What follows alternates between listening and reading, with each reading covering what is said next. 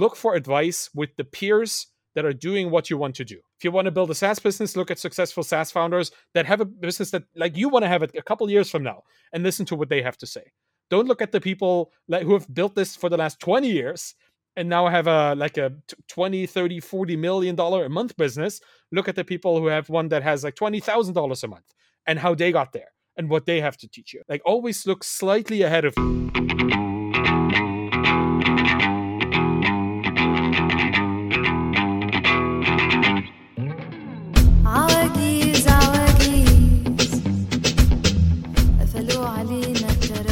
Hey, what's up, you guys? My name is Mikko Krashovsky, and welcome to episode 142 of That Remote Life podcast, where we hear from location-independent entrepreneurs and professionals so you can learn to quit the cubicle and live life on your terms. Today on the podcast, I am very excited to be joined by Arvid Kahl, the author of Zero to Sold and The Embedded Entrepreneur. Arvid is also the creator of the Find Your Following course, which teaches people how to build an authentic Twitter audience, something that Arvid himself knows a thing or two about after growing his own following on Twitter to over 50,000 subscribers. During this interview, Arvid and I discussed a wide range of topics, from how immigration to the US and Canada today differs from immigration before the information economy, how World of Warcraft caused Arvid to drop out of college, if you should trust your gut, and yes, we of course discussed why and how to grow a Twitter audience. And so much more, you guys. We covered a ton of different topics and had a very fun conversation that I know you guys are going to absolutely love. But before we jump into the interview, make sure that you subscribe to my weekly newsletter, Remote Insider. Every Monday morning, I send out a brief but informative email bringing you the most interesting developments and discussions around topics like the digital nomad lifestyle, remote-first companies, the future of work, lifestyle business, and global citizenship. Remote Insider is the easiest way to stay informed and never get left out. You guys, you can subscribe at thatremotelife.com/remote insider. Finally, I would love to hear what you think about this podcast. I've made it very easy to leave a review. All you have to do is just head over to ratethispodcast.com/TRL and write your review. That's it. It's that easy. If you're enjoying this podcast, leaving a review is one of the best ways to support us. Reviews are a key statistic that podcasting apps look at in order to determine how to rank a podcast. So your review will directly help us climb the rank boards and attract new listeners. So thank you in advance for leaving a review if you choose to do so. But all right, you guys, without further ado, let's dive into this awesome conversation with Arvid Kahl. All right, Arvid, welcome to the show. How are you doing? Hello. Thanks so much for having me. I'm doing great. I'm living the life. Can tell you that. It's really nice. How are you? I'm very excited to have you on here. Like we were talking about before we hit record. I'm very excited. I've interacted with your stuff a lot. I've heard about you for a really long time. And I was even thinking about this like before, we even started recording. I'm like, trying to think about like what to name this podcast. And I was like, we could just name it Two Guys with Funky Names Talking About Business, and it would be like a pretty accurate description. But if people didn't know from the name, you were first born in Germany. You grew up in Germany, right. And then now you live in Canada. And we're talking before we hit record about that kind of shift. And I'm curious, as an immigrant myself, why did you decide to move from Europe, from Germany to Canada? And like, how did your life change? Like what really drove that decision? So there's like an undercurrent. I've always been interested in the North American culture as a German. Like I grew up like reading a lot of books from US authors translated into German, because when I was a kid, I couldn't speak English well just yet. It took a while for that to happen. And then later I got into gaming and I got into software engineering, and English being the main language of most of these both products and communities. You kind of try to get closer to the culture that creates these things. So I've always been exposed to and a fan of both the US and Canadian culture, just in many ways, right? I've always been interested in that. Then I became a software engineer at some point, and I actually went to San Francisco for a while to work for a Silicon Valley VC funded business. Both I was there a little bit, and I worked remotely from Germany as well. So that was interesting. That was in 2012 or something. I don't really know. I forgot, but it's a while ago. It's, oh god, it's a decade ago, huh? Wow. And that was awesome because, like, as somebody who, honestly, bluntly, I love barbecue and I love burgers, and that's something you, at least at that time, you didn't get much of in Germany, at least not the same way you would get it in the States. It may be normal if you're from the States, that may feel like the most boring, tedious thing to talk about, but honestly, for somebody who doesn't have that in their culinary culture, that is the epitome of wonder. Honestly, it was great. So I've always been a little drawn to this particular continent in that way. And then I still lived in Berlin for most of my life. We only moved to Canada in August last year, so that is Oh wow, okay. 36-ish years of my life I spent in Germany, as a German. And my girlfriend is Canadian, so I met Danielle in 20, must have been 14 or something. It's been like 7-ish years ago, and she's an opera singer, and she went to Germany to get ahead in the opera scene, and she did that. She worked in Berlin, and we met, and then at some point she stayed at home because she had a leg injury. Like, little things happened in our lives that kind of drew us into actually building a business, right? Mhm. She couldn't leave home. She had to find a job she could do online. She did it online. She taught kids in China how to teach, or she taught them how to speak English as a second Mhm. language. And I was sitting there watching her do her work, and there were things we could optimize. We built a little SaaS business around that. Me as the person that was capable of building the actual technology, and she as the person that had the idea and the vision. Built a business. Within 2 years, it got to $55,000 of monthly recurring revenue. We sold it, and then we essentially were at a point where we were financially secure.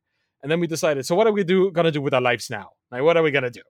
And it was quickly quite apparent that money is by far not everything. It's really nice to have, but it doesn't have any meaning. It comes without meaning, like, has no meaning whatsoever. And we thought, okay, let's connect back with family, because I have a very small family in Germany, but Mhm. Danielle has a gigantic family here in Canada. So we made the plan to move our lives and our business and our everything over to Canada, which was no problem at all because we've always been remote workers in that sense. Mhm. Like, we always built things in a way that we could carry our business, our livelihood with us in our laptop, in our backpack if we needed to.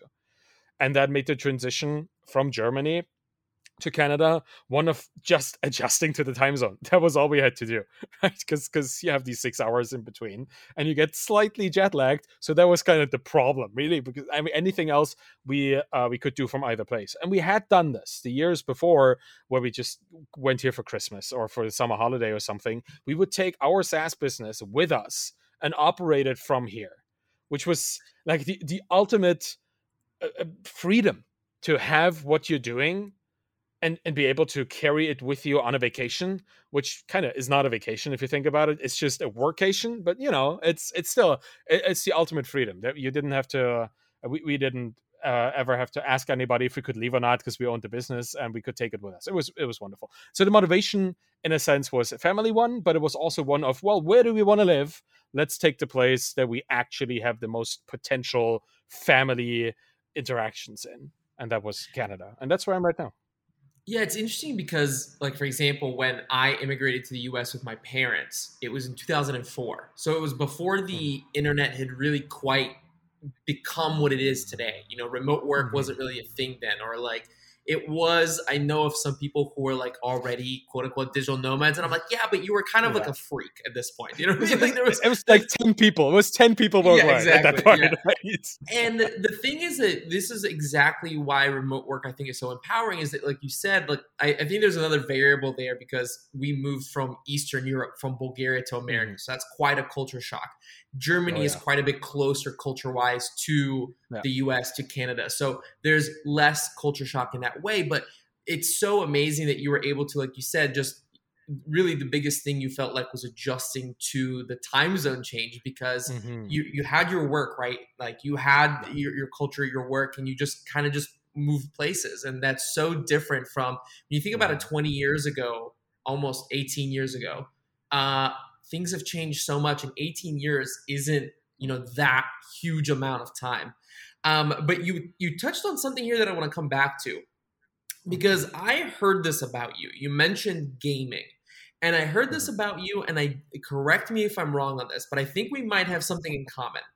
So I dropped out of college to pursue entrepreneurship, to go work at a startup. And I heard that you didn't drop out just once. You dropped out twice because you were so into World of Warcraft. Is this correct? That's right. And how does somebody drop out twice? Isn't that, I always thought that it was like you drop out once and like you're kind of done. But tell me how did this happen, and how do you go from a college dropout who was so into World of Warcraft that you quit school to then starting such a big business like the one that you had? Well, yeah, it's if you look back at it and all makes sense, it certainly does not make much sense like in the middle of actually doing it, right? It's a kind of, you can only retroactively connect the dots, but when you're on the dot, like going from one dot to another, it doesn't make much sense to you, and it definitely doesn't make much sense to your family. So I had a lot of pressure from like particularly my grandparents, who were very traditionalist in the career sense.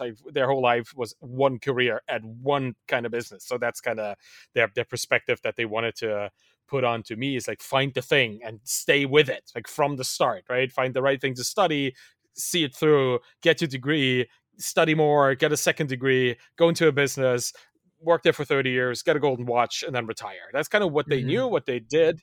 And it made a lot of sense for them, never made much sense for me, particularly because I grew up in a world where it kind of started, the writing was on the wall for careers as they had been, they wouldn't exist anymore in the future. Like, career change is a regular thing now, and people look at you weird if you don't have experience in multiple businesses at a certain point in your life, right? So I kind of understood quite early, particularly because I was always technology adjacent, that I could do whatever I wanted to for whomever I wanted to do it, and I would probably be able to make a career out of it. And I knew this even while I was studying. The first thing I studied was computer science, where I got like a little education, because back in 2004, like the year where I started, that's I think when World of Warcraft was initially released, so it coincided wonderfully with my willingness to learn. I just kind of stopped learning the computer science stuff and started learning how to level up my undead rogue, which was fun. But one thing that I always tried to do was to still learn for the sake of understanding things. I never wanted to get a degree. That was something that somebody else asked me to do. I never wanted like a diploma or like a bachelor's or a master's. That was never that interesting to me, because I knew from, like you said, seeing around me people do things that were rare but visionary in the kind of freedom that they had. It wasn't yet the time of the indie hacker, right? 2004, 2003. If you wanted to be a software engineer, you still wanted to go with a bigger business. You wanted to go to Google, which was new back then, or Microsoft, which had been around for 10 years. Like, it was kind of it was a time where you saw certain things happening for some select people that you also wanted, because they made a living for themselves just selling their own software, and they had their own little one-person business and sold like shareware CDs and stuff like that. It was a different time. We could take a whole show just on what happened 10 years ago and in the whole industry, because that's probably very interesting. But let me get back to your actual question. So I studied a little bit on the side and played games on the other half of my life, and it was at that time where I started to learn how to speak English, because as a German, our English as a second language education is really not that good in many ways. Like, you're not really exposed to speakers of that language. You're only exposed to teachers who think they know how to speak English. So that was one of these things where we really weren't exposed too well to other people and had to learn how to communicate. But if you have to coordinate 40 people to kill a dragon, and 40 people come, Europe in particular, come from like 15 different countries, and they all speak English with a weird accent, you certainly learn how to express yourself clearly and quickly, because you have to kill the dragon, and the dragon breathes fire, and that's a problem, right? You learn how to do this actual communication with people. And that's what the game taught me. The game, and that made it so interesting, because I built friendships with people, and I built some kind of reputation as a good player on my server within the guilds and stuff. It was just a good time. So that kind of made me more interested in both World of Warcraft as a game and as an extension developer. I coded some stuff for the game, so I never stopped coding. And then at some point, I just dropped out of my studies because you had to had a certain amount of credits before they kicked you out. And before they kicked me out, I took myself out. And then I thought, what am I going to do now? I have no degree. I was working at the time for like an agency in Berlin, so I was making some good money developing on the side. And in Germany, you have a pretty strong social safety net. So even if you don't work, you get paid by the government to study. So I hopped towns. I went to a different city, lived in a different city, studied something completely different because I thought, hey, let's try something else. Let's learn something about people. So I studied political science and philosophy, which was, to me, the complete opposite of what computer science is, right? Computer science is understanding machines, and philosophy is understanding critical thinking, and it's people and how people interact, how societies work, how systems work, which in a way is not too far from computer systems. It's just different components and different dynamics. So I studied that for a couple of years and started gaming again, so that was a problem. But funny enough, that the second time around, I didn't leave the university for the game. I left it because somebody in San Francisco had found my GitHub profile and saw the technology that I was using was the same technology that their nascent, just Series A funded startup was using, and asked me via Twitter DM, which I still have, if I needed a gig, if I wanted to come to San Francisco to make some money. Who's going to say no as a software engineer in the making? Who's going to say no to a just funded, VC funded, cool like software business in the Valley? Like, nobody's going to say no to that, and I certainly didn't. So I actually quit my university because I had got a job in Silicon Valley, and it was funny because the first 2 weeks I was there, I think I learned more about programming and systems thinking than I ever did in the many years of computer science education that I had before. But that's just the reality of business, right? You need to teach the people that you want to work for your business to be good at what you need them to be good at. So you get the essentials and you quickly disseminate that kind of knowledge. But that's why I quit my university. And I still am looking back fondly at those days because I learned a lot of stuff, met a lot of interesting people, and did a lot of other things too. And in retrospect, all of this, the philosophy stuff, that influences my writing now, because I can do critical I can do critical analysis. I have like multi-perspective thinking. That was all kind of educated into me, and I can use it to write about startups and building a public and audience building and all these things. So in retrospect, it all makes sense for many people other than myself, because I trust that whatever I do is going to lead me to something bigger. That's just my natural disposition. I'm very optimistic in terms of, this will fit in somewhere in the future. So I always knew it's going to be great. People around me now understand that it was, but it took me I'm just going to do it anyway, kind of level ignorance towards their position to actually do it. But yeah, that's kind of how my education happened. One thing that's really interesting to me from kind of like that story is something that I resonate with a lot, which is that when I dropped out of school, the reason why I did it was because something didn't quite feel right.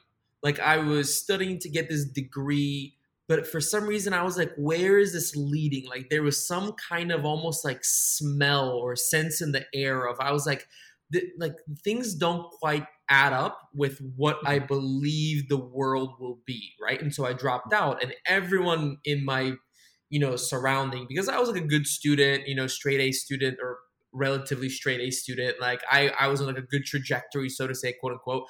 And I dropped out of school, and everyone freaked out. Like, I had tons of, adults in my life who were like, just get the degree, all that kind of stuff. And there was something in my gut that was saying, I don't think it's worth it. Like, I don't think it's going to be worth what it is. And it kind of sounds like you had a similar sense. Like you said, you were feeling that, the career wasn't going to be in the future what it was for like your parents, grandparents, what like, the world was used to. And I'm curious about this trusting your gut thing, because how do you know when to trust your gut? Because sometimes, everything in the world can be telling you one thing, and like all, the information can be pointing you in one direction, but like sometimes your gut says no, right? And sometimes it's right, sometimes it's not. And I feel like that's a very important thing as an entrepreneur to actually understand is like, when do you listen to your gut, when do you not? Like, so how do you think about that? Like, how have you developed this sort of like, how have you crossed this language barrier, quote unquote, with your gut in this way? Oh, that's an interesting perspective on this, because I feel I trust every single gut decision that I make, and most of them are right. But I think have I you just learned always to been fail. this way? So have you Yeah, always trusted your gut? I I no, I don't think so. Funny, but because I was thinking a lot about this recently, particularly in terms of the educational upbringing that I was in, right? But like a lot of people nowadays talk about homeschooling their kids because they don't trust the Mhm. educational systems anymore. They talk about unschooling, the idea of Yeah. removing the idea of curriculum and doing project based learning and doing interest based learning, and just letting the kids figure out how to approach the topics that they need to approach, like not doing like stuffing the knowledge in them, but providing them, surrounding them with the knowledge for them to just wander into at some point and have a kindled interest in them that actually makes them want to learn it, not be forced to learn it. But I think that's what unschooling is, and I love that. And in retrospect, when I look at my own life and my own educational upbringing, everything that I was taught was about compliance. It was about Mhm. delivering finished products. It was about not plagiarizing, not to be inspired, not to copy. It was about at the same point, at the same time that I was told not to plagiarize, I was supposed to regurgitate knowledge verbatim, which is very contradictory. The whole educational upbringing that I had is very contradictory, and it was very in retrospect, I feel it's very destructive to teach kids to be compliant and then throw them into a world where they're expected to be creative. These are very, very strong opposites on a highly polarized kind of continuum. But I understood at some point, looking at the world that I was in, that I had the choice to negate this learning that was instilled into me, right? That somebody taught me. They taught it. It's not innate knowledge. It's not like when babies start swimming, or like or when dogs start swimming automatically when they hear water. That's innate knowledge, right? They're not conditioned to do this. But as a human being, as an adult human being, I have the capacity to distinguish innate knowledge from like it's like in law. There's natural law and there's positive law. So, like there's gravity, and then Mhm. there is a constitution, and the constitution is written by people. Gravity is gravity, right? There is no, I cannot impact gravity other than inventing an anti-gravity device. Now that would be cool, but again, that's physics, and that's not the problem. But a positive law or positive things are things that people want to be, and they make them happen. But it's like money. We need to believe in it for it to work. And I decided not to believe in that anymore. And not in money. I still believe in money, but I don't believe in needing to be compliant to be a good creative worker.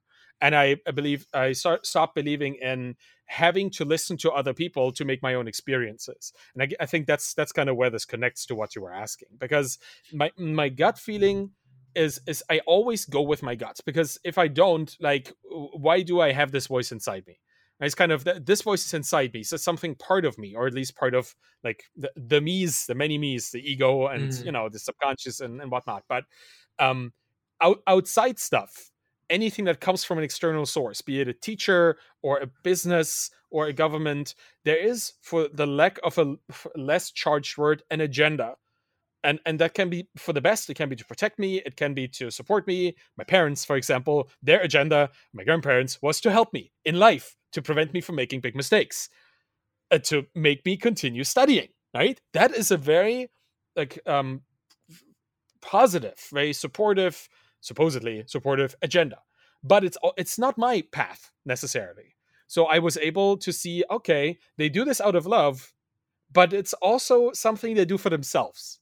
So it's not Mhm. genuinely selfless. Nothing really ever is. And that allowed me to say, okay, if other people aren't completely selfless towards me, I don't have to be completely selfless towards them. I can be a little bit selfish, make my own choices, and learn from them. And I trust my gut in all the business decisions that I make. And some of them go horribly wrong. Like, I released an NFT collection a couple months ago. It was hilarious. It was the worst thing I ever did. Like, I did some stuff. I mean, the artwork that I made, I wrote passages from my book out by hand, and digitized it, that was fun. And these things still exist, and it was an enjoyable art project. But wanting to make money from NFTs because everybody else makes money from NFTs, that was the most stupid and most selfish thing I ever did. And I admit that, because once I thought about it, I was like, this is not a helpful project. This is a way for me to milk interest in my brand. I shouldn't do this. And then I just recently wrote about it because it was cathartic for me to actually admit that this was a selfish act. But in being able to talk about this freely, in being able to make mistakes like this, owning up to them, and then using it to still teach something to other people, this is a net benefit for everybody. And I love that, right? I love that I can make mistakes and still leverage them to give something meaningful to other people. I lost money on this, but I didn't lose brand or reputation or anything on that.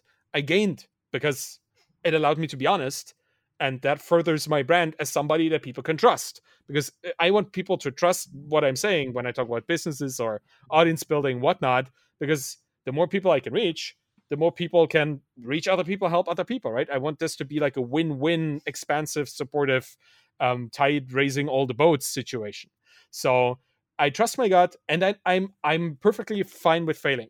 It's also something that I had to learn, because in school I was taught, if you don't give the correct response, if you don't adhere to the correct font size and the correct spacing, then whatever you write is wrong. Something that this boils my blood. The fact that people can tell me I didn't even read your essay because the line spacing was off. Like, that is the worst thing you can do to a creative mind.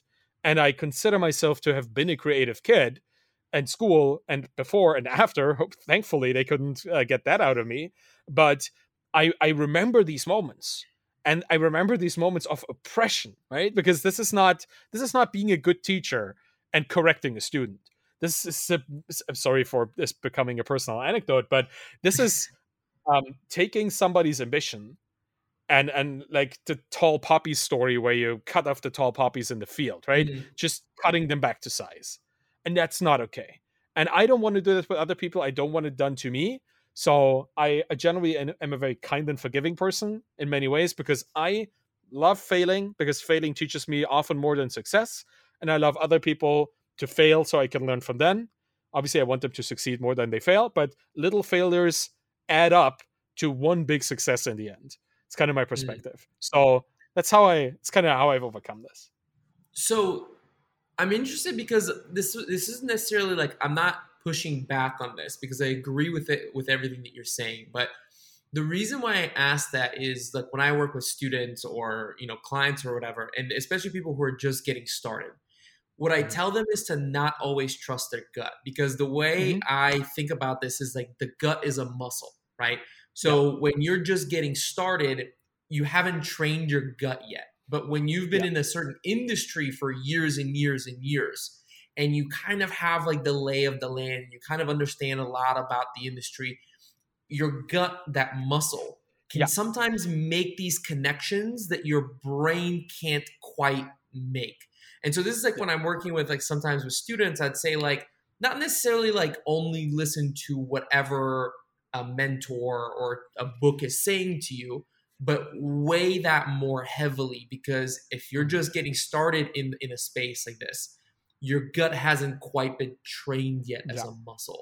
What do you think about that as a viewpoint? I really like this approach, because it obviously, like, nobody ever knows everything, right? Like, even as an experienced founder, as an experienced writer, I consider myself one to be, I know how much I don't know. Right, that's the whole thing. Like, the more you know, the more you know how little you know. That's where imposter syndrome comes from, right? Is like knowing that there's so much to know that you'll never know it all.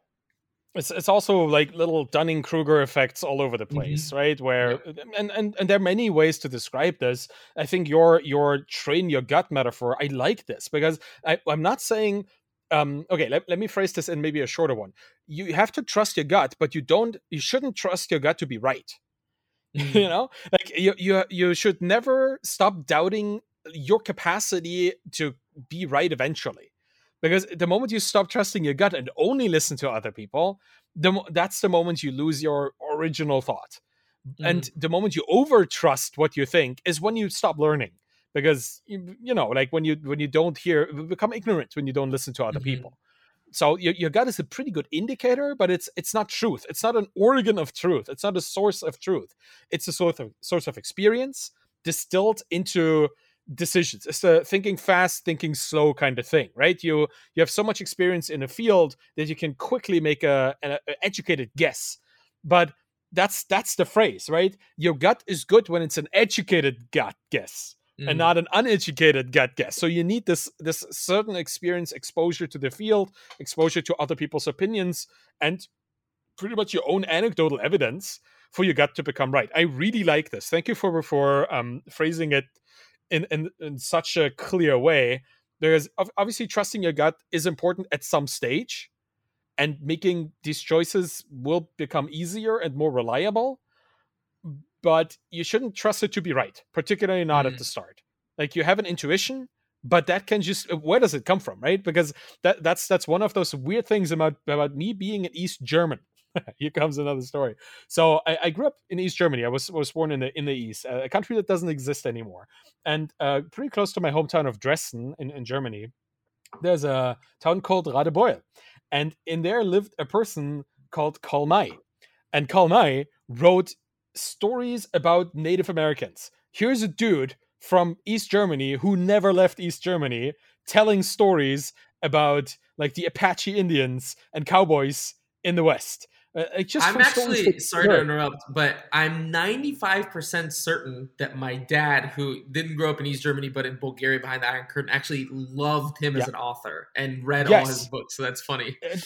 That's the thing. Like, everything like from East Germany went eastwards, and Yeah, everything from yeah. West Germany went westwards. Yeah, I remember a lot of Volkov stories too. Like, remember like the Emerald City or something. Mm. He I've would heard probably of it. know that Yeah. too.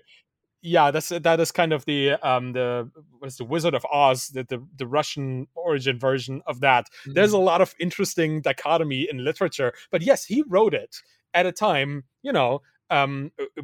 probably prior to the Iron Curtain or something. But it's still, these are stories about something he had no idea about, just from hearsay and envisioning it. So that is how I learned what Native Americans are, and how they interact, and what is the whole culture of um, the gold rush and pioneers was about.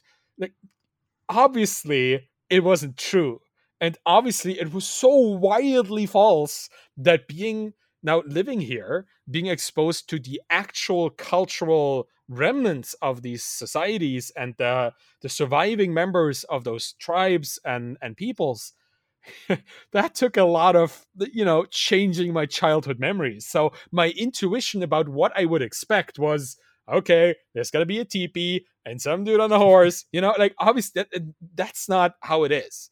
And I feel that my intuition was colored by my experiences that came from a source that I did not know not to trust. And Mm. in many ways, you have that in business too. Like, there are many people out there writing business literature that is probably okay if you know almost as much as they do. That is probably instructive when you come from a certain perspective, or when you look at a certain industry in a certain way. But if you have no idea what the business world is about, what building a software business is about, because you just learned how to code, and you read a book by somebody who requires you to have 20 years of knowledge about software to understand the nuance of what they try to teach you. And if you don't understand it, you're going to make mistakes that are going to hunt you and hurt you for years. Well, that's not good advice, right? And that's not, you don't have the capacity to judge, is this good advice or isn't it? And I think that's one of the most basic problems with advice. Advice without context is dangerous. Advice Mm. without knowing who is advising me and what is their, again, agenda, what are their, why are they sharing this, for what reason, and who are they sharing this for? If you have no capacity of understanding this, and that's just because you don't have any prior experience, then you might make wildly wrong decisions in choosing who to listen to or who to follow, you know. I often, and I'm sorry for going on yet another tangent, but No, this is I perfect. want to. I Yeah, want to, this and I is what will. the show is all about. Yeah. Well, like there's a lot of people in the founder community, in the indie hacker community, who really love what Elon Musk has to say, who really love what Steve Jobs has to say. Like they pick and choose their idols, and there's nothing wrong with either Elon or any person in that space, right? Steve Jobs is great, and without Steve Jobs' work, I wouldn't be sitting in front of this wonderful MacBook Air or something that I have here that I'm talking into right now. It's awesome. But taking every single piece of advice that this man who led a now $1 trillion business and had like hundreds of employees, and then turning it onto your little software as a service side project where you're building a little Ruby on Rails project as a solopreneur, that's not going to help you. Like, you can idolize the founder, you can idolize the person that gave us all this wonderful technology and made the world's most valuable company happen, but you have to recontextualize their advice. It's not Hmm. going to help you as much as you think. Like, he lived an awesome life, and it's sad that he had to go the way he did. And for Elon Musk, it's the same. Like, he's Iron Man, right? In many ways, but he leads a company that is wildly different from anything that you will ever build. So his business advice might not be applicable to what you're building. I would Yeah. always suggest for anybody who's looking at advice, and I'm going to come to an end on this topic now, to look for advice with the peers that are doing what you want to do. If you want to build a SaaS business, look at successful SaaS founders that have a business that, like, you want to have it a couple years from now, and listen to what they have to say. Don't look at the people who have built this for the last 20 years and now have a 20, 30, $40 million a month business. Look at the people who have one that has like $20,000 a month and how they got there and what they have to teach you. Like, always look slightly ahead of you. And that's the best advice I can give on this, which again you should take with a grain of salt, because who am I to talk to you about this, right? But like, advice is always contextual, so try to find as much similarity with the people giving it as you can.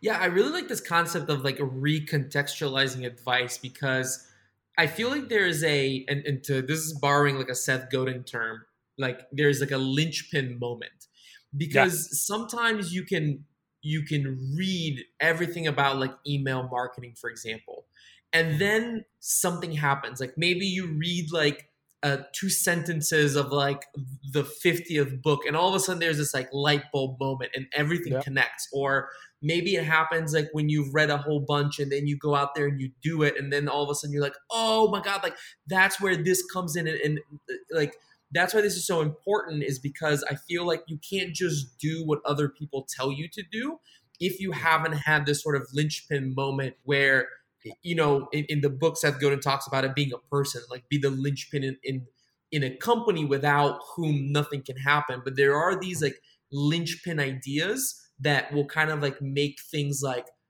really like shine a light on how that works. And it can be a different idea, it can be a different book for different people, but I've noticed that Mhm. there's usually this sort of moment of like, Hmm. oh, like this makes sense now. And this was actually described to me when I started learning how to code, which I never ended up becoming a developer.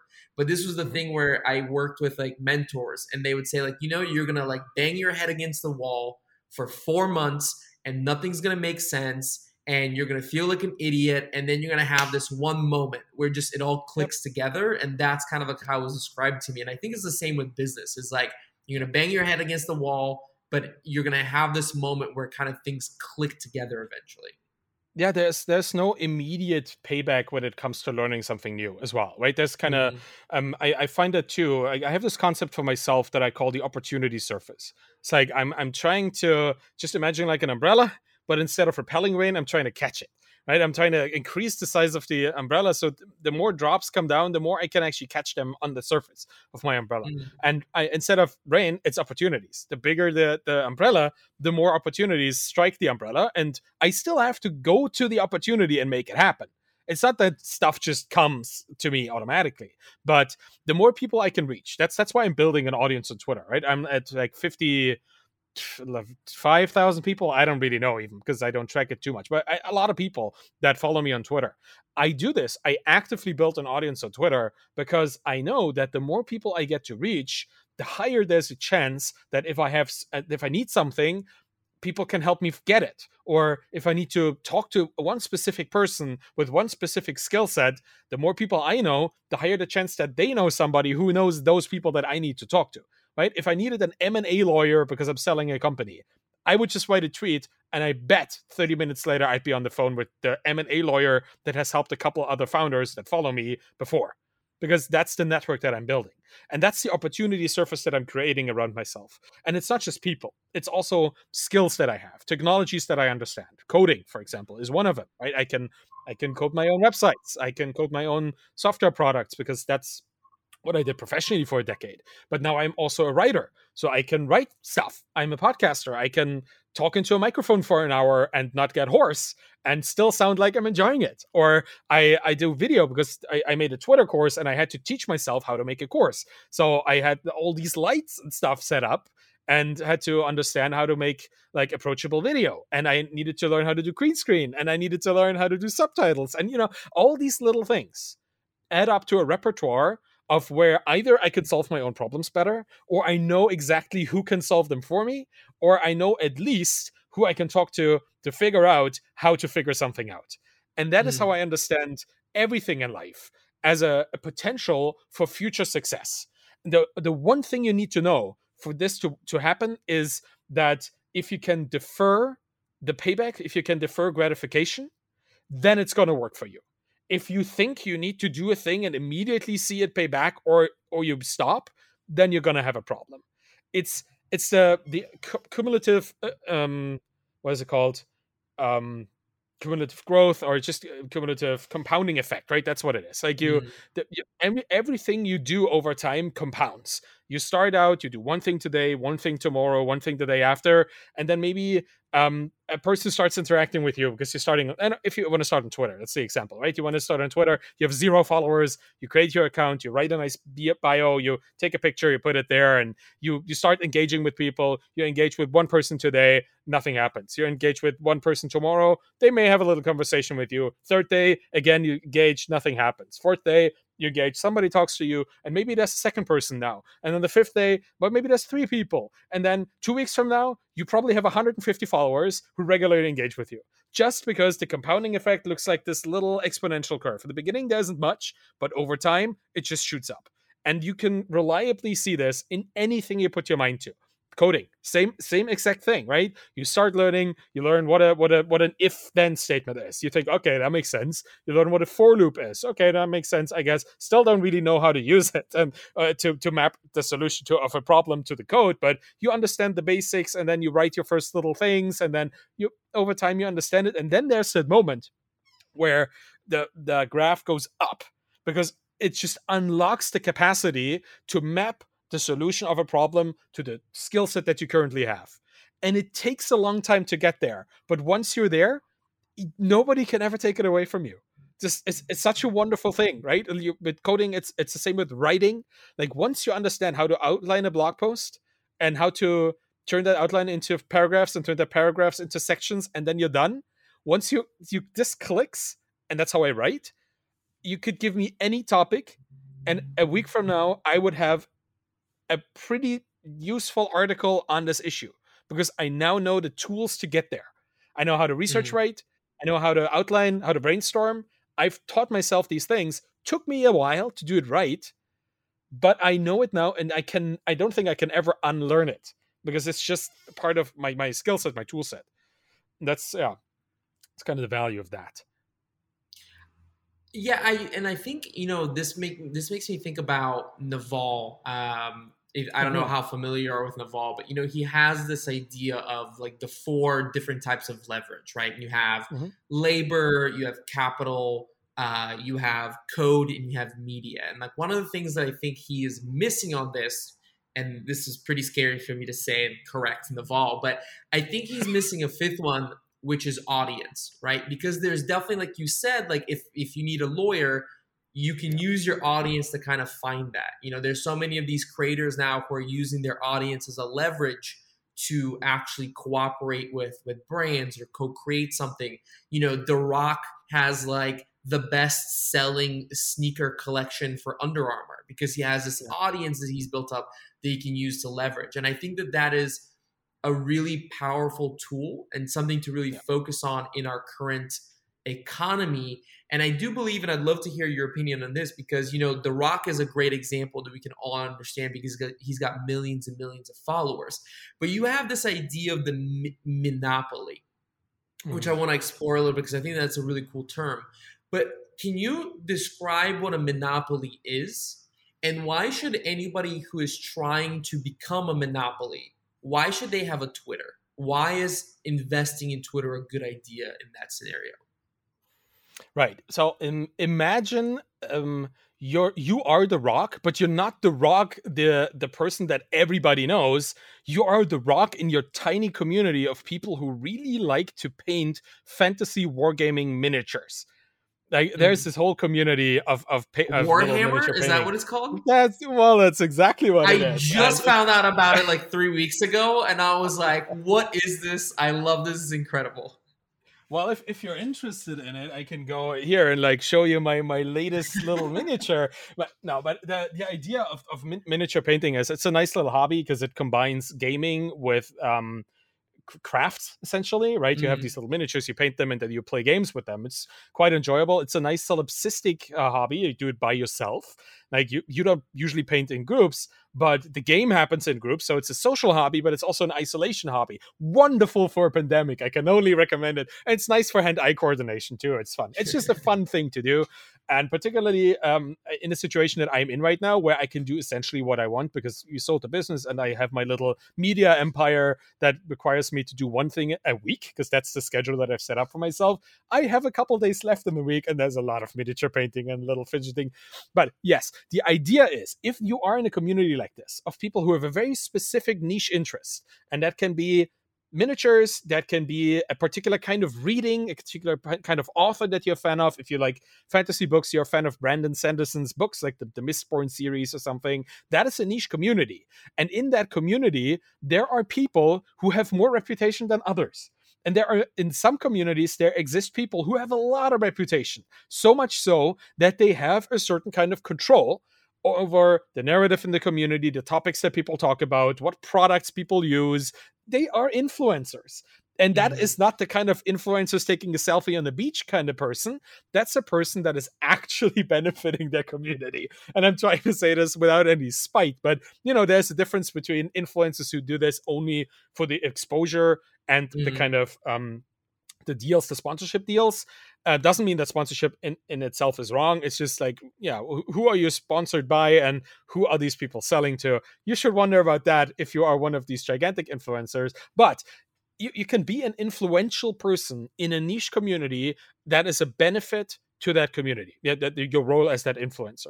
You see this in the indie hacker community. If you look at Peter Levels, right, who's building all these amazing products that are true indie hacker products, like a single file PHP products, you know, like the whole story about him becoming one of the early remote indie hackers, right? The indication independent indie hackers. And he's been vocal about this. He's been vocal to his audience. He's been vocal about products, vocal about issues in the space, issues in the industries that he's working in. It's really nice. He has, I think, an audience of 200,000 people, which compared that to The Rock is nothing. Like there is probably a couple thousand Peter Levels that need to combine their audiences before they even get to a fraction of The Rock. But it doesn't matter, right? It doesn't matter because Peter Levels is a name that if you talk about indie hackers or about digital nomads digital nomads, everybody knows. And if Peter releases a new thing, you can be pretty sure that everybody's going to look at it. So that is what a monopoly is. Sorry, like the name is even hard for me, and I came up with it. But the idea is to have a little, a credibility, a reputation, a knowledge monopoly within a tinier, smaller niche that has a very homogenous audience, that where everybody has, like in a tribe, right? That's another Seth Godin book. If you read Tribes, where he talks about tribe being a group that is defined by everybody has the same interest, everybody knows each other, and there's a hierarchy in the group, right? That is what a tribe is. And that is exactly what niche audiences are and what niche communities are. And Peter Levels, high in the hierarchy, everybody knows him. He knows lots of people in the community, and he's talking about the same stuff that everybody's talking about. perfect example of a monopoly. And you can be that in any community. You could be this for the software engineering community. You could be this for the Ruby on Rails software engineer community. You could be this for the Ruby on Rails plugin writing community, or you could be this for the software businesses based on Ruby on Rails gem plugins community. Like, all these things have a community. The more you go into the niche, the smaller they get, but they also get more specific. And if you build something for that particular market, being specific is a good thing. So having a thought, a credibility, a reputation, monopoly within a small niche community gives you a lot of opportunity, and people trust you because you're not just in there talking about your project, right? You're in there actually helping people be better at what they want to do, because with everybody talking about the same issues, questions come up all the time. And if you're reputable, and if you're smart, and if you're helpful and kind, which you should be, because that's just basic human decency, then you can help people get better at what they want to get better at. And they will start trusting you, recommending you to their peers. They will start highlighting you and amplifying your message, growing your audience by bringing more people towards you. This is like a net win, right? Because you do something nice for them, you do it in public, other people see it, they get something out of it, you get a reputation boost, everybody is happy. And that's how monopolies are built, by just relentlessly showing up and helping people become better versions of themselves. And eventually, through the effect of reciprocity, because people eventually want to help you, give back if you've given them so much before, you will benefit from that. And that's why I think monopolies are great. Also, they don't have to be monopolistic. Like, you don't have to be the only person. There's enough space for multiple monopolies in any given. Like, monopoly is really just about like the expedited kind of, or the higher exposure of the person in the community. Doesn't necessarily mean you have to kind of Peter Thiel style stump on everybody and try to. You shouldn't. Like, be the tide that lifts all the boats, because a community where everybody benefits is an expansive net benefit and positive sum community. You might want to have that, because that will increase your brand even more. But yeah, that's it. Yeah, that's actually something I just had a conversation with some friends who are also online entrepreneurs and digital nomads last night at dinner. Was this idea of a rising tide lifts all boats versus this old business idea of competition. And like, we were talking about how perhaps the reason why I don't know anyone in the online business world who doesn't believe in this idea of a rising tide lifts all boats. And I think it's because as online entrepreneurs, as people who build our businesses online, there is just so much opportunity. There are so many people. The amount of potential customers is so big that we don't need to fight amongst them. But if you look at this in the like 80s, for example, and the only way to have a business was to like really have like, you know, an air conditioning service business in our little town, you bet we're going to be competitors if you have another one, right? But when you're building online, there's just no reason. There's no reason why we should spend our energy, fighting amongst each other. And I love this idea of a monopoly, because like sometimes the way that I've talked about it is no one really wants to be famous. Like, people think they want to be famous, but then like you can't walk down the street. You can't do anything, right? But the internet allows you to be very famous for like 1,000 select people, right? Where like maybe you go to a specific conference where everyone knows you. And that's kind of the goal, because you get the best of both worlds in that way. That's right. Sort of in wrapping up, because I know we're running out of time and I want to be respectful of your time, but I can't really let you go unless we get some, tips on how to grow our Twitter audience, because this is something that I've recognized recently in terms of social media. Is I've been an Instagram user for a very, very long time. I like Instagram. I've met some really awesome people through that platform, but I've recently become more interested in Twitter. I've really started looking at the audience there. I've really started looking at the people who are on Twitter. And I've taken your course, by the way. I highly recommend everybody to check that out. I'll have a link to it in the show notes. But Twitter, for whatever reason, I feel like the level of conversation is like one or two steps over what I'm finding elsewhere online. So how can people grow their Twitter audience if that's something they're interested in? Like, what are your best tips for that? So Twitter is. Thank you, by the way, for talking about taking my course. I'm really happy you did, and I'm glad that it gave you some insight. And I'm just gonna like take the main bullet points here because that's why the course exists. So I teach what I know. Twitter is an amplification platform. It's not really a content network, right? It's not like people are writing like blog posts or essays on Twitter. Twitter is a conversation that never stops. And depending on who you're listening to, will dictate what kind of topics come up. So the first thing that if you want to build an audience on Twitter is becoming a part of the audience of other people, because you need to surround yourself with the right people to be in conversations with, or to be engaging with as well, for you to start being able to collect your own followers on the platform. The reason for this is Twitter is essentially, you can read everybody's tweet, right? You can go on Twitter and you can read The Rock's tweets if you wanted to. If you follow The Rock and all these celebrities, you will see a lot of highly engaged tweets that talk about all kinds of things, which is great if you use Twitter casually or just for like recreational purposes. But if you want to build a brand, if you want to build a business, either a content business or the software business or an e-commerce business, whatever, and you want to use Twitter professionally, like as both a distribution channel and a learning channel and a channel to communicate with your peers, with other people in your founder space, you should stop following the wrong people and start following the right people. That means, unfortunately, you might not want to follow The Rock as one of his 17 million followers or whatever. I think Barack Obama or Justin Bieber have like the highest follower count on Twitter, which is also talking or saying a lot about the society we live in. But like the idea is on Twitter, if you want to get a good following of people that are interesting and interested in what you have to say, then you need to first follow people you find interesting that you might want to be part of your community, your Twitter audience in the end. So you start by following a couple people. There are many ways to follow them. You either you find them somewhere else, you go to podcasts and you listen to people you want to actually see more of, and you get their Twitter handle, start following them. You check out what lists there are on Twitter. Has lists, so you can find out people, pre-select certain people into lists, and then you can follow the list. You get a whole bunch of people, doesn't matter, a couple hundred people that are interesting, you start following them. And then you don't tweet. Like, that is the biggest thing that I can tell people. Don't start tweeting random stuff. Focus on what you really want to talk about professionally, and don't start just tweeting it out, like going to Twitter, tweeting, sending tweet, and then hoping for people to engage with it. Forget that for now. If you're starting, engage. Go to an ongoing conversation where people are already tweeting, where they're already discussing something, and contribute meaningfully and helpfully to that conversation.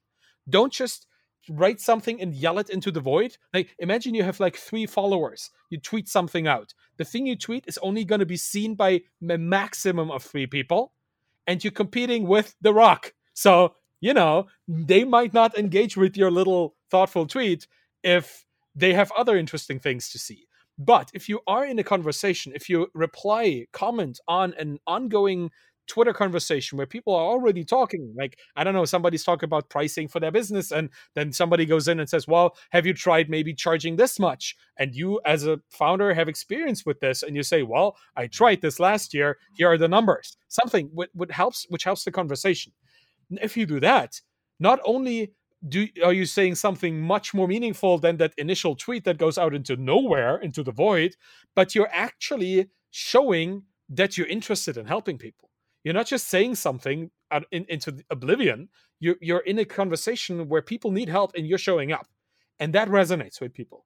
They might start actually looking at your profile. And if you have a good Twitter bio and have a good picture and have a good name and you have good links, all of that essentially is in the course. I don't want to sound too markety here, but like, there are a lot of steps to make it right, because it's a funnel, right? People find you, they look at you, and maybe they follow you, and along every step of the way they might not. So you can optimize for conversion along that funnel. But if you do that right, you have a follower. And now you still only do engagement. You still keep engaging. And now that follower sees you engage, and maybe they engage. Maybe just by you engaging, you got them to help somebody else. Wonderful. Somebody else sees that, they follow you. You do this, you keep doing this day by day, and you start growing your own little following, collecting people around you that find you interesting. And then over time, you can start giving your own thoughts as a tweet into the potential of Twitter. So people might start discussing it, might start replying to it and stuff. And I still, to this day, with 55,000 followers, mostly reply and retweet other people's content because I'm more focused on engagement and empowerment, helping people get more views, helping people get more reach and more conversations started, then I want to actually put more new content onto Twitter. That's for other people to do. It's like 50-50, right? Empowerment, engagement, and then maybe, or maybe, what is it, 40-40-20, something like that. 20% of what I do is original, and the other things are just community-based actions.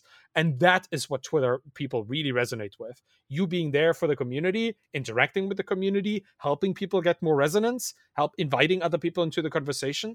Treat Twitter like a networking tool, like an empowerment tool, an engagement tool, and you're going to be much faster to whatever follower goal you might have than if you just tweet, and nobody reads it. Yeah, I mean, you don't even have to have the biggest Twitter audience in the world. Like, you have over 50,000 followers. That's fantastic. But you don't even have to have that many to use it as a very successful business building tool. We had Alice LeMay on the podcast, Elise LeMay on the podcast. And I don't know how many Twitter followers she has, like maybe let's say like 15,000, for example. Sorry if I'm undercutting her if she's listening to this, but she has built a great business, a great copywriting and content creation business completely off of that 16,000 followers. And she didn't even have 16,000 followers when she started profiting from it. She had maybe a couple thousand. So if you're very specific, like you said, about the conversations that you're having, the people you're interacting with, you don't need that much of an audience to really use it to build a business. And I want to ask you about something a bit more specific about Twitter, because someone on Twitter who I reached out to, and I'm not going to say their name, and I asked them, hey, what sort of tips do you have? They're in our community. They're in, so it's kind of like a relatively same community. And I asked them, like, hey, like, what is your number one tip for building an audience? And they said, honestly, once they established sort of like an understanding of the audience and the space and started putting out some of their own original content, they said, I just started spending on ads to push my best tweets, and my audience grew like crazy. What is your thought on this? Because I've seen some people on Twitter that kind of say things like, if I see that it's a promoted tweet, I'm not interested, I won't even look at it, versus like kind of using this as a strategy. What is your personal opinion on that? Here's the thing about audiences. Like every brand or every person that is building an audience is doing that for one particular kind of audience, right? You could be a software engineer trying to gather senior software engineers around you. And I would wager that those people might not resonate well with paid ads. They might really not like it because from a technical perspective, they might have reservations about the privacy behind ads and whatever. There are reasons for this audience to maybe not like it. But if you're building an audience, I don't know, in a particular sport or in a particular like entertainment industry kind of specific niche, they might not care. For them, ads are a regular part of their day-to-day. They might see it and say, hey, cool, yeah, sponsored. Well, it doesn't matter. Like, the content is great. I'm entertained. I'm instructed or whatever. It very much depends on who you want to attract. And that is true for everything you do on Twitter. Like I said earlier, like you have to follow the people that are kind of like the people you want to attract so you can get into the conversations where the people you want to attract are participating. And the same goes for paid ads, or it goes for collaborations, or it goes for giveaways, or whatever it is. The kind of people that you will attract should match the people you want to attract. And if the thing you do is only attracting the wrong kind of people, well, then don't do the thing. It's really good, I can tell. Giveaways is an example of this. There are some communities where giveaways are perfectly fine, and a lot of people participate, and somebody wins, and everybody's happy, and the other people don't really care.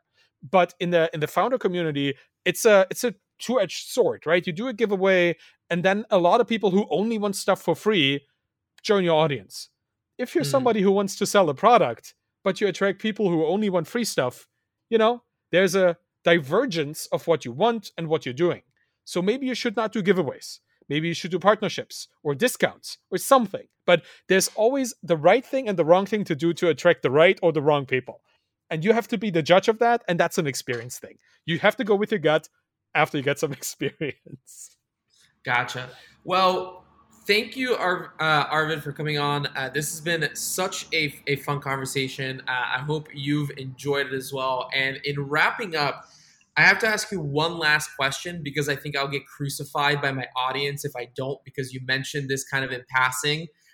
You mentioned that you only do one thing per week now, Yes. like that's kind of your schedule. And I think a lot of people listening to this, that's something that they would aspire to, right? Is to have the sort of business that allows them to do focus only one thing, have a lot more time for travel, their family, hobbies. Can you just speak very quickly on like how have you created that in terms of like what does that mean? You only do one thing per week. Yeah, so when we sold the business, we kind of both Danielle and I fell into this void of what are we going to do next? Because you sell a business that you were 24/7 in, and now all of a sudden it's gone. And I found I needed to write. I had all this knowledge accumulated from many years of running the thing, and I wanted to share it. So I started a blog, and I wrote a couple articles. Wrote a lot of articles. I think I wrote 10 articles within 2 weeks or so because I had so much to talk about, and that wasn't even a fraction of all the topics I wanted to get to. And then I released them, and I thought, if this is ever going to grow into something meaningful, I need to set a cadence, I need to set a schedule, and I need to set up an accountability system. And I thought, what's the cadence that I would be comfortable with now that I have this life where I can do whatever I want? One weekly thing. I could have decided once every 2 weeks or once a day. Some people like Seth Godin do that, and I don't know how, but they do. But I thought one thing a week, I'm going to write a blog post. And then I did that, and then I thought, I still don't feel accountable. So let's turn this into a newsletter. So I take my blog post every single week and I send it out as a newsletter, same content. And now that I had at that point newsletter subscribers, I felt compelled to every week produce that newsletter. So to be able to have a newsletter, I need to write my article. So I need to come up with a topic, and I need to write a 1,000 to 2,000 word article on this because people expect that. And then somebody told me, I don't like reading. And then somebody else told me, well, I have trouble reading. Can you create a podcast or something? And I said, well, I got that time. So now I'm writing my article, I'm copying it into my newsletter, and I'm narrating the script into my microphone right here every week. So I only write one thing, and then I spend 2 hours narrating it and putting it into all those different web forms that I need to put it in to go out to my audience. And that's it. Obviously, I think about it all week, and I take outlines and notes and stuff, and I have a whole Notion document full of ideas for the next 4 years or something. But that's all I do. I really let it fester in my mind so I can come up with all the kind of thoughts that I want to write about. Then on Monday or Tuesday, I write.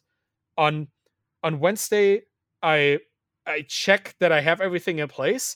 And on Thursday, I record and schedule it all for Friday.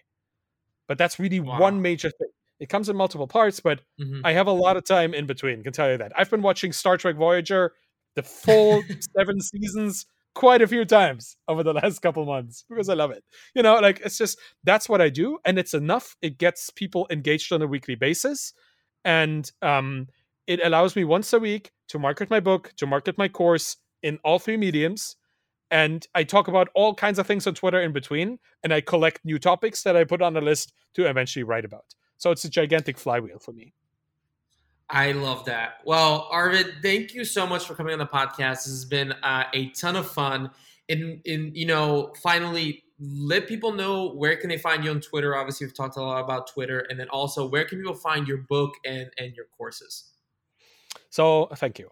On Twitter, you could find me at Arvid Kahl, ARVIDKAHL. You're probably going to put a link in the show notes for this. But yeah, you're probably not going to not find me on Twitter because I'm there all the time. Right? You won't be able to avoid me in the indie hacker space. And I have a blog called The Bootstrapped Founder, thebootstrappedfounder.com, and my book, Zero to Sold, Embedded Entrepreneur. Both of them are there. And Find Your Following, which is my Twitter course, you'll find there as well. But hey, follow me on Twitter if you like. Look at my stuff on Twitter. Make your own sound judgment if you want to follow me or not. But I would love to. And if you don't want to follow me and just message me, that's also fine. My DMs are open on Twitter. So if you have a business question or writing question or an audience building question, just throw it at me and I'll respond because that's what I like. And that's what I want to do. So I'll do it. So there you go. Perfect. Well, Arvid, thank you again so much for coming on the podcast. Thanks, Mitko. That was really nice.